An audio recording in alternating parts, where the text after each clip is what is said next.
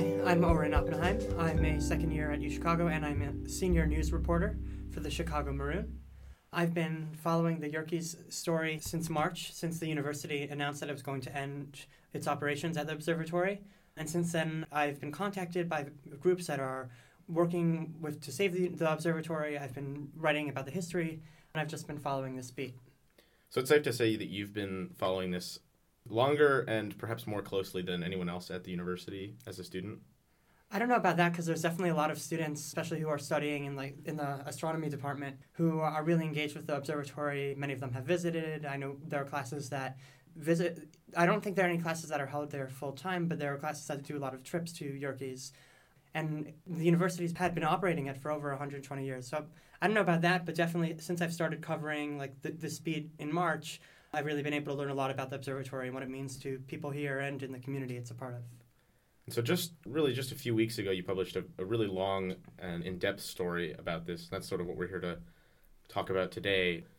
Maybe we could start with just sort of going through the history of Yerkes. Like, when was the institution sort of founded? How has its relationship to the university maybe evolved over time? And then what is happening now as the university sort of winds down its operations there? Okay. What's interesting about Yerkes Observatory is that it's always been operated by the university. It was opened by the university. From my research, I found that the observatory story pretty much began in 1892 when the first president of UChicago, William Rainey Harper, hired George Ellery Yale to teach astrophysics. And Hale had heard about a set of glass optical discs that could be used for telescopes. They were 40 inches each in diameter, and they were made for the University of Southern California, but I think USC wasn't able to finance them. And Hale was really excited because those lenses would be used in what was at the time the world's largest refracting telescope. I believe at the time it was only around 30 or 35 inches, the world's largest. So that would have been a major development that Hale could be a part of. So I think things developed from there. The financier Charles Yerkes helped fund the lenses, and the eventual observatory became named after him.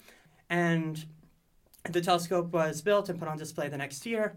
And then, from what I understand, the Hale and the university tried to find the right place for this telescope to be used, and they ruled out Chicago because of the issue of light pollution, not being able to see the stars. So then they settled on Lake Geneva, which is in Wisconsin.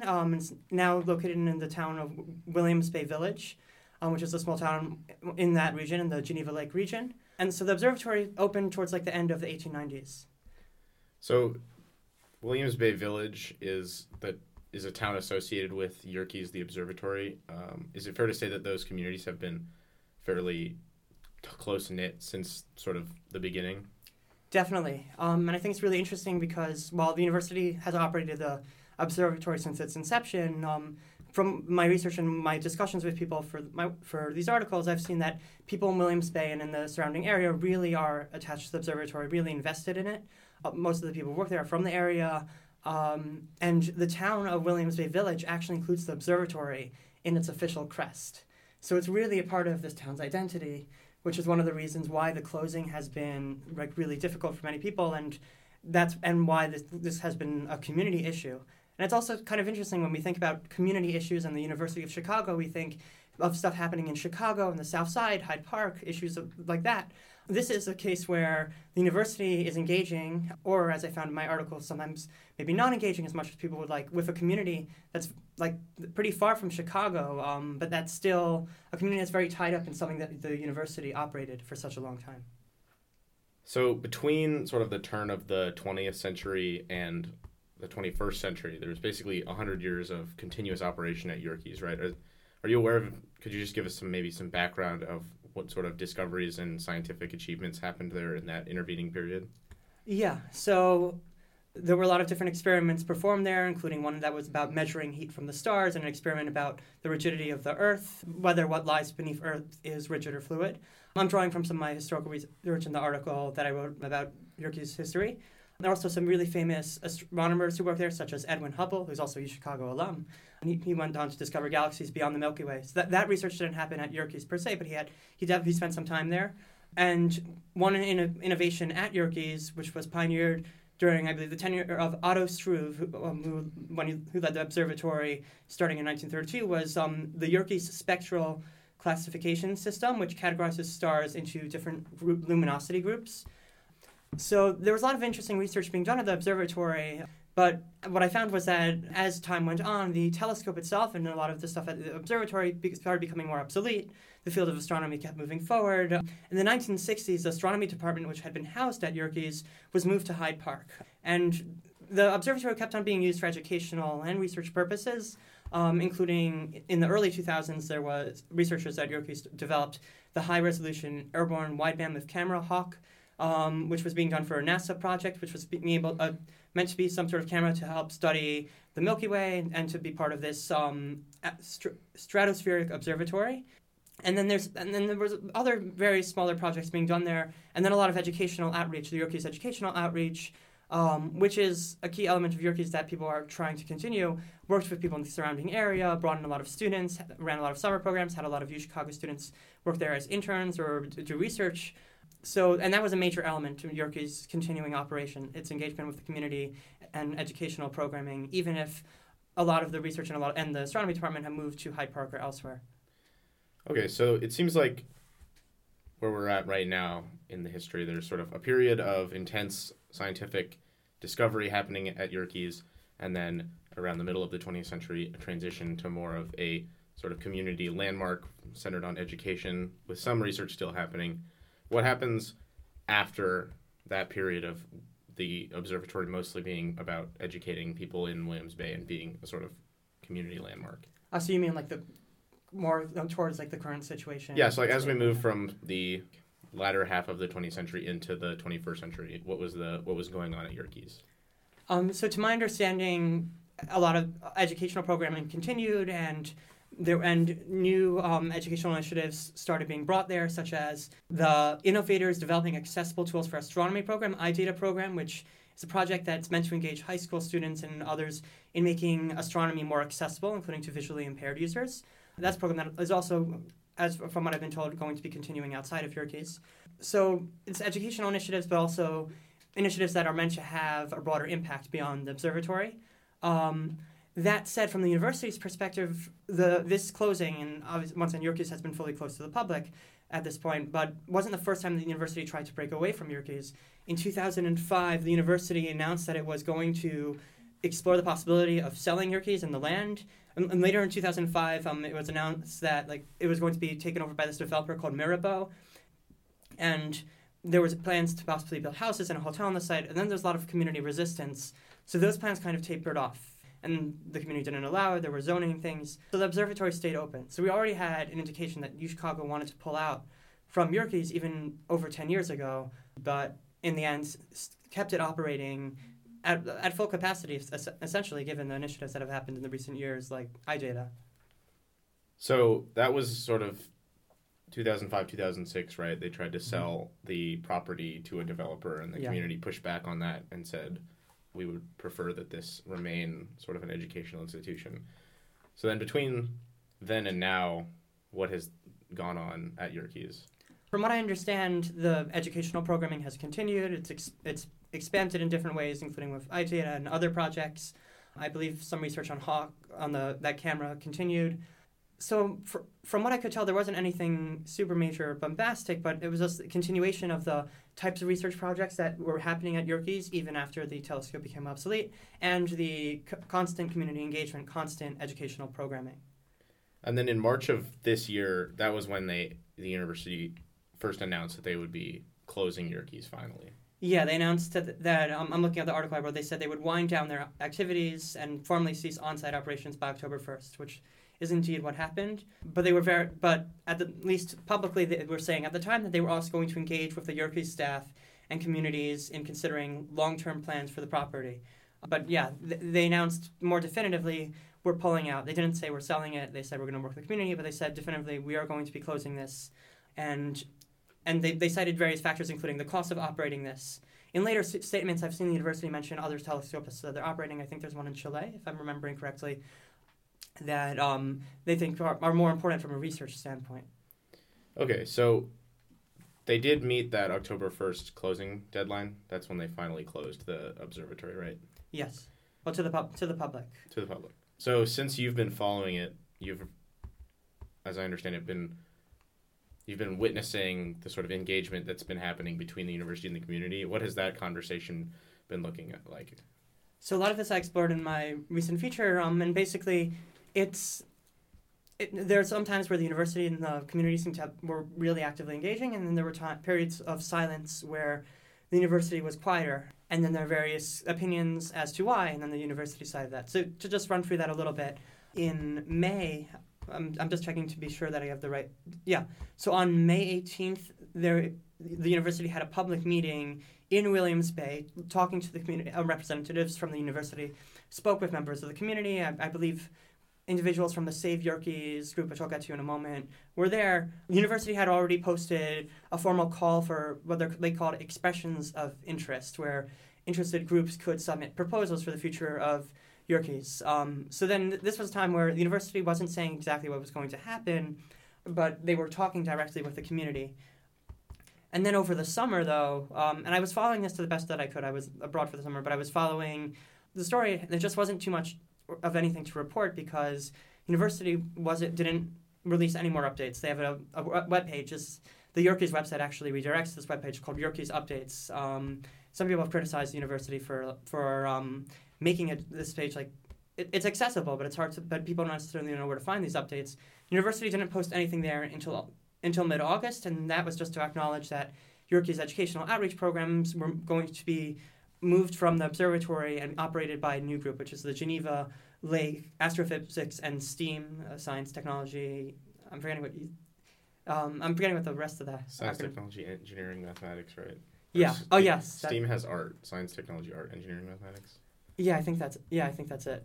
And that's the new group that's being run by Kate Meredith of Williams Bay, who's formerly the director of Yerkes Educational Outreach. The university acknowledged that. Beyond that, they didn't give any updates in the summer, and then finally, mid-September, they spoke a bit more openly about their plans.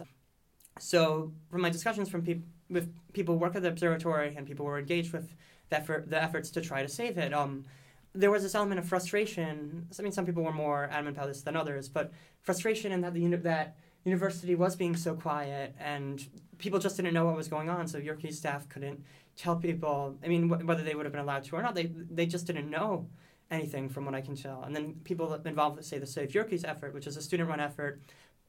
The main person I've spoken to about this is Chris Matthews, who's a student at the University of Wisconsin-Whitewater, but I know there are students who have been involved with the Save Yerkes effort, movement, and petition at UChicago. So they said, well, there was just not much that they could do or say about anything because the university was being so quiet. During my subsequent research and when I was asking the university for comment, their September statement actually coincided with some of the research I was doing for this article, and then that statement ended up becoming its own piece because it was newsworthy enough. And that's the statement where they said, like, we're talking with the Yerkes Future Foundation, which we should definitely touch on soon, and we're considering some low-density development. So they said so they were clear, like, not high-density development like what Mirabeau might have been doing, but low-density development. And they've indicated in that and other statements now, including one written in the local newspaper, like in Williams Bay, that they were quiet because the discussions with interested parties were meant to be confidential, and there's a lot of details and whatnot. So they felt that they were right to keep the discussions going confidentially. But from what I could tell people in the community, even if they understood that, found that frustrating, or at least difficult, because there wasn't Yerkes staff couldn't talk to people. People involved with Save Yerkes didn't know really what was going on. So you've mentioned a couple different organizations in Williams Bay that have been sort of a part of this ongoing discussion. So I'm going to try to remember all of them. So there's GLAS, which is the education organization. There's Save Yerkes, and there's also the Yerkes Future Foundation. Right. Is that an exhaustive list of all the organizations there that are... Those are the main ones that I've encountered. If there are smaller groups, I'm not as sure. What's significant about Yerkes Future Foundation and what I'll call GLAS, is that they've been publicly mentioned and acknowledged by the university. And Save Yerkes is a student effort, so that's also significant. So those are the main ones I've seen. There may be smaller ones that I'm not aware of, but I believe those were the main parties. Do you want me to speak to a little bit about each? Yeah, so I think we've talked about GLAS, which is the organization that's going to continue the educational functions of Yerkes. And then they've already started, and they've been running events. They have office space. And then Save Yerkes is a student organization oriented towards continuing Yerkes operations. Yeah, I think they would probably want to describe themselves more as a movement from what I can tell in my conversations with Matthews.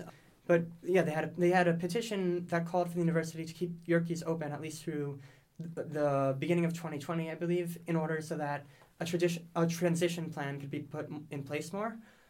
And the petition has a few thousand signatures. It didn't really gain so much traction, but there were times where it got more signatures. And then through social media and other avenues, they've been trying to share stories of people in the community, encourage people in the community to share their stories about Yerkes. And I think they were just trying to spread awareness. Very early on, let me check, because very early on, actually, a bunch of students who had interned at Yerkes, including Katya Gosman, who's now a third year here. So when the university announced the closure, she and other students wrote on Facebook public statements, and then a lot of students came together to draft a full statement about what Yerkes meant for them and why it shouldn't be closed. And this was very soon after the closing of the announcement about the closing of the observatory. And then the statement was read out at the observatory by Chris Matthews, who I spoke to for my longer feature. So it was very, very, very soon after the announcement of the closure that students really began to come together, both from Chicago, from University of Wisconsin, Whitewater, and possibly other places, I'm not 100% sure, in order to be able to say to the university, look, we don't want you to close Yerkes, we want to protest this. So then that leaves us with the Yerkes Future Foundation as the third sort of big organization working. Right. And Yerkes Future Foundation is just really interesting in the sense, they reached out to me, I think, a few weeks after our article came out about the university's announcement, with a press release stating that they were forming this group, the Yerkes Future Foundation, in order to submit an expression of interest to the university in saving Yerkes. And it's a board. The chair of the board is Diana Coleman, who I've spoken to multiple times when covering this beat. And many of the people involved with Yerkes Future Foundation were involved also with the effort in 2006 to stop the sale of the Yerkes. I have not been shown or seen the text of their specific proposal. I was told that there was a need for confidentiality, which the university has echoed as well. And they've been talking a bit about fundraising efforts, having people pledge. So that was a few weeks after the closure in May. Basically, like, this group of people came along from the community, calling themselves the Yerkes Future Foundation, and saying that we're submitting this proposal.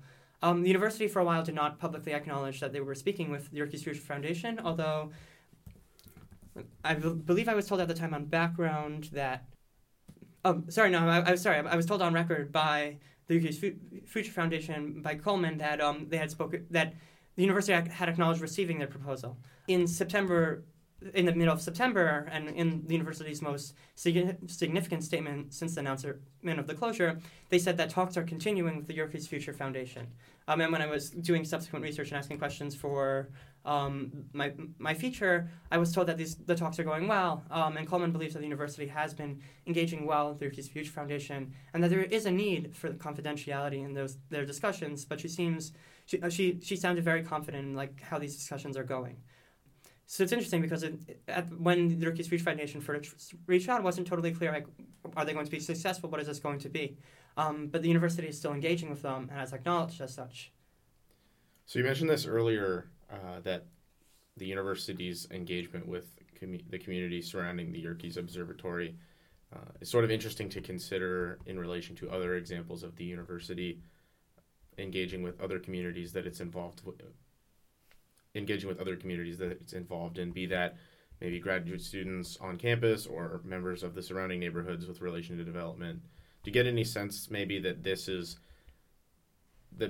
sort of a model of how the university could go about engaging with communities, both making sure that the university is able to pursue its goals and needs, but also consider the goals and objectives of the community that it's engaged with? That's a really great question. I think that the narrative and what's happened over the past few months with Yerkes is an interesting model of the university engaging with the community, although once again there definitely were people who felt the university didn't engage enough, didn't say enough, and there was the silence over the course of the summer, even if some say that was justified. So it's definitely an interesting example of the university engaging and maybe making some decisions but not acting totally unilaterally. I'd have to give it more thought to see if this could be applied to, say, some of the debates we have on campus or high pro community issues, but I definitely think that it's a really interesting model. And the university holding meetings with the community, like the one they held in May, is also really interesting. And I'm not sure how often that happens when the university has an idea or something in Chicago. I believe there are university representatives sometimes at these things. Other than looking at student issues such as GSU, you don't have this sense of there being a dialogue that we kind of had with Yerkes, at least in the first few months, and now that we know that the university is talking with Yerkes Future Foundation. So it's a really interesting question. And I do wonder, it could be an interesting model.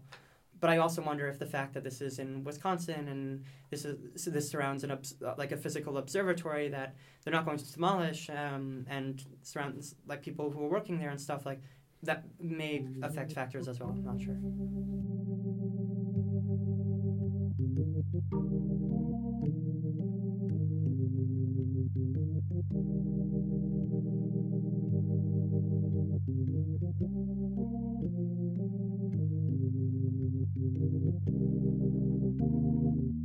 Yeah, so it's almost funny because I stepped in to cover the university's announcement, just because it needed to be covered, and it was supposed to be a short nib, and then as we were getting more and more information about what students were saying and the community and stuff, then it ballooned into a full-size article, not just what we call a nib.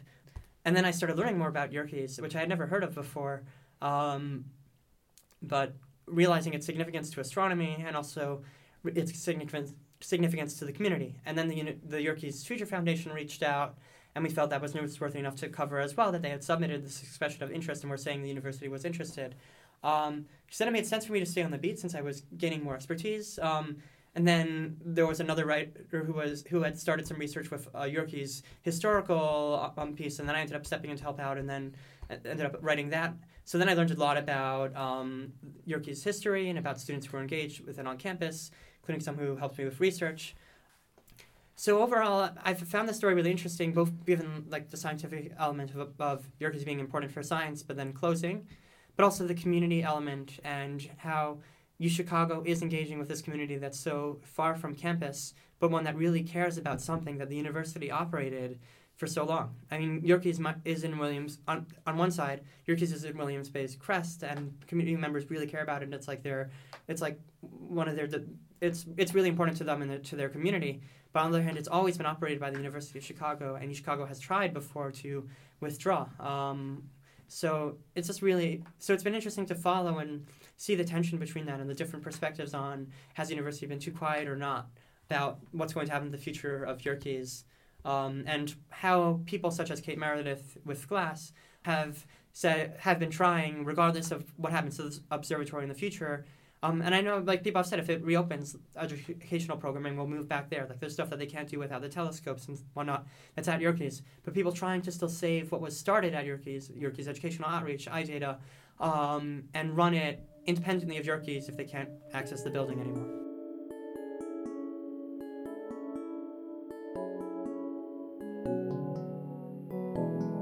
Well, thank you for coming and explaining the story to us. I hope if more things develop in relation to Yerkes, we can have you back on the podcast. Of course. Thank you so much for having me.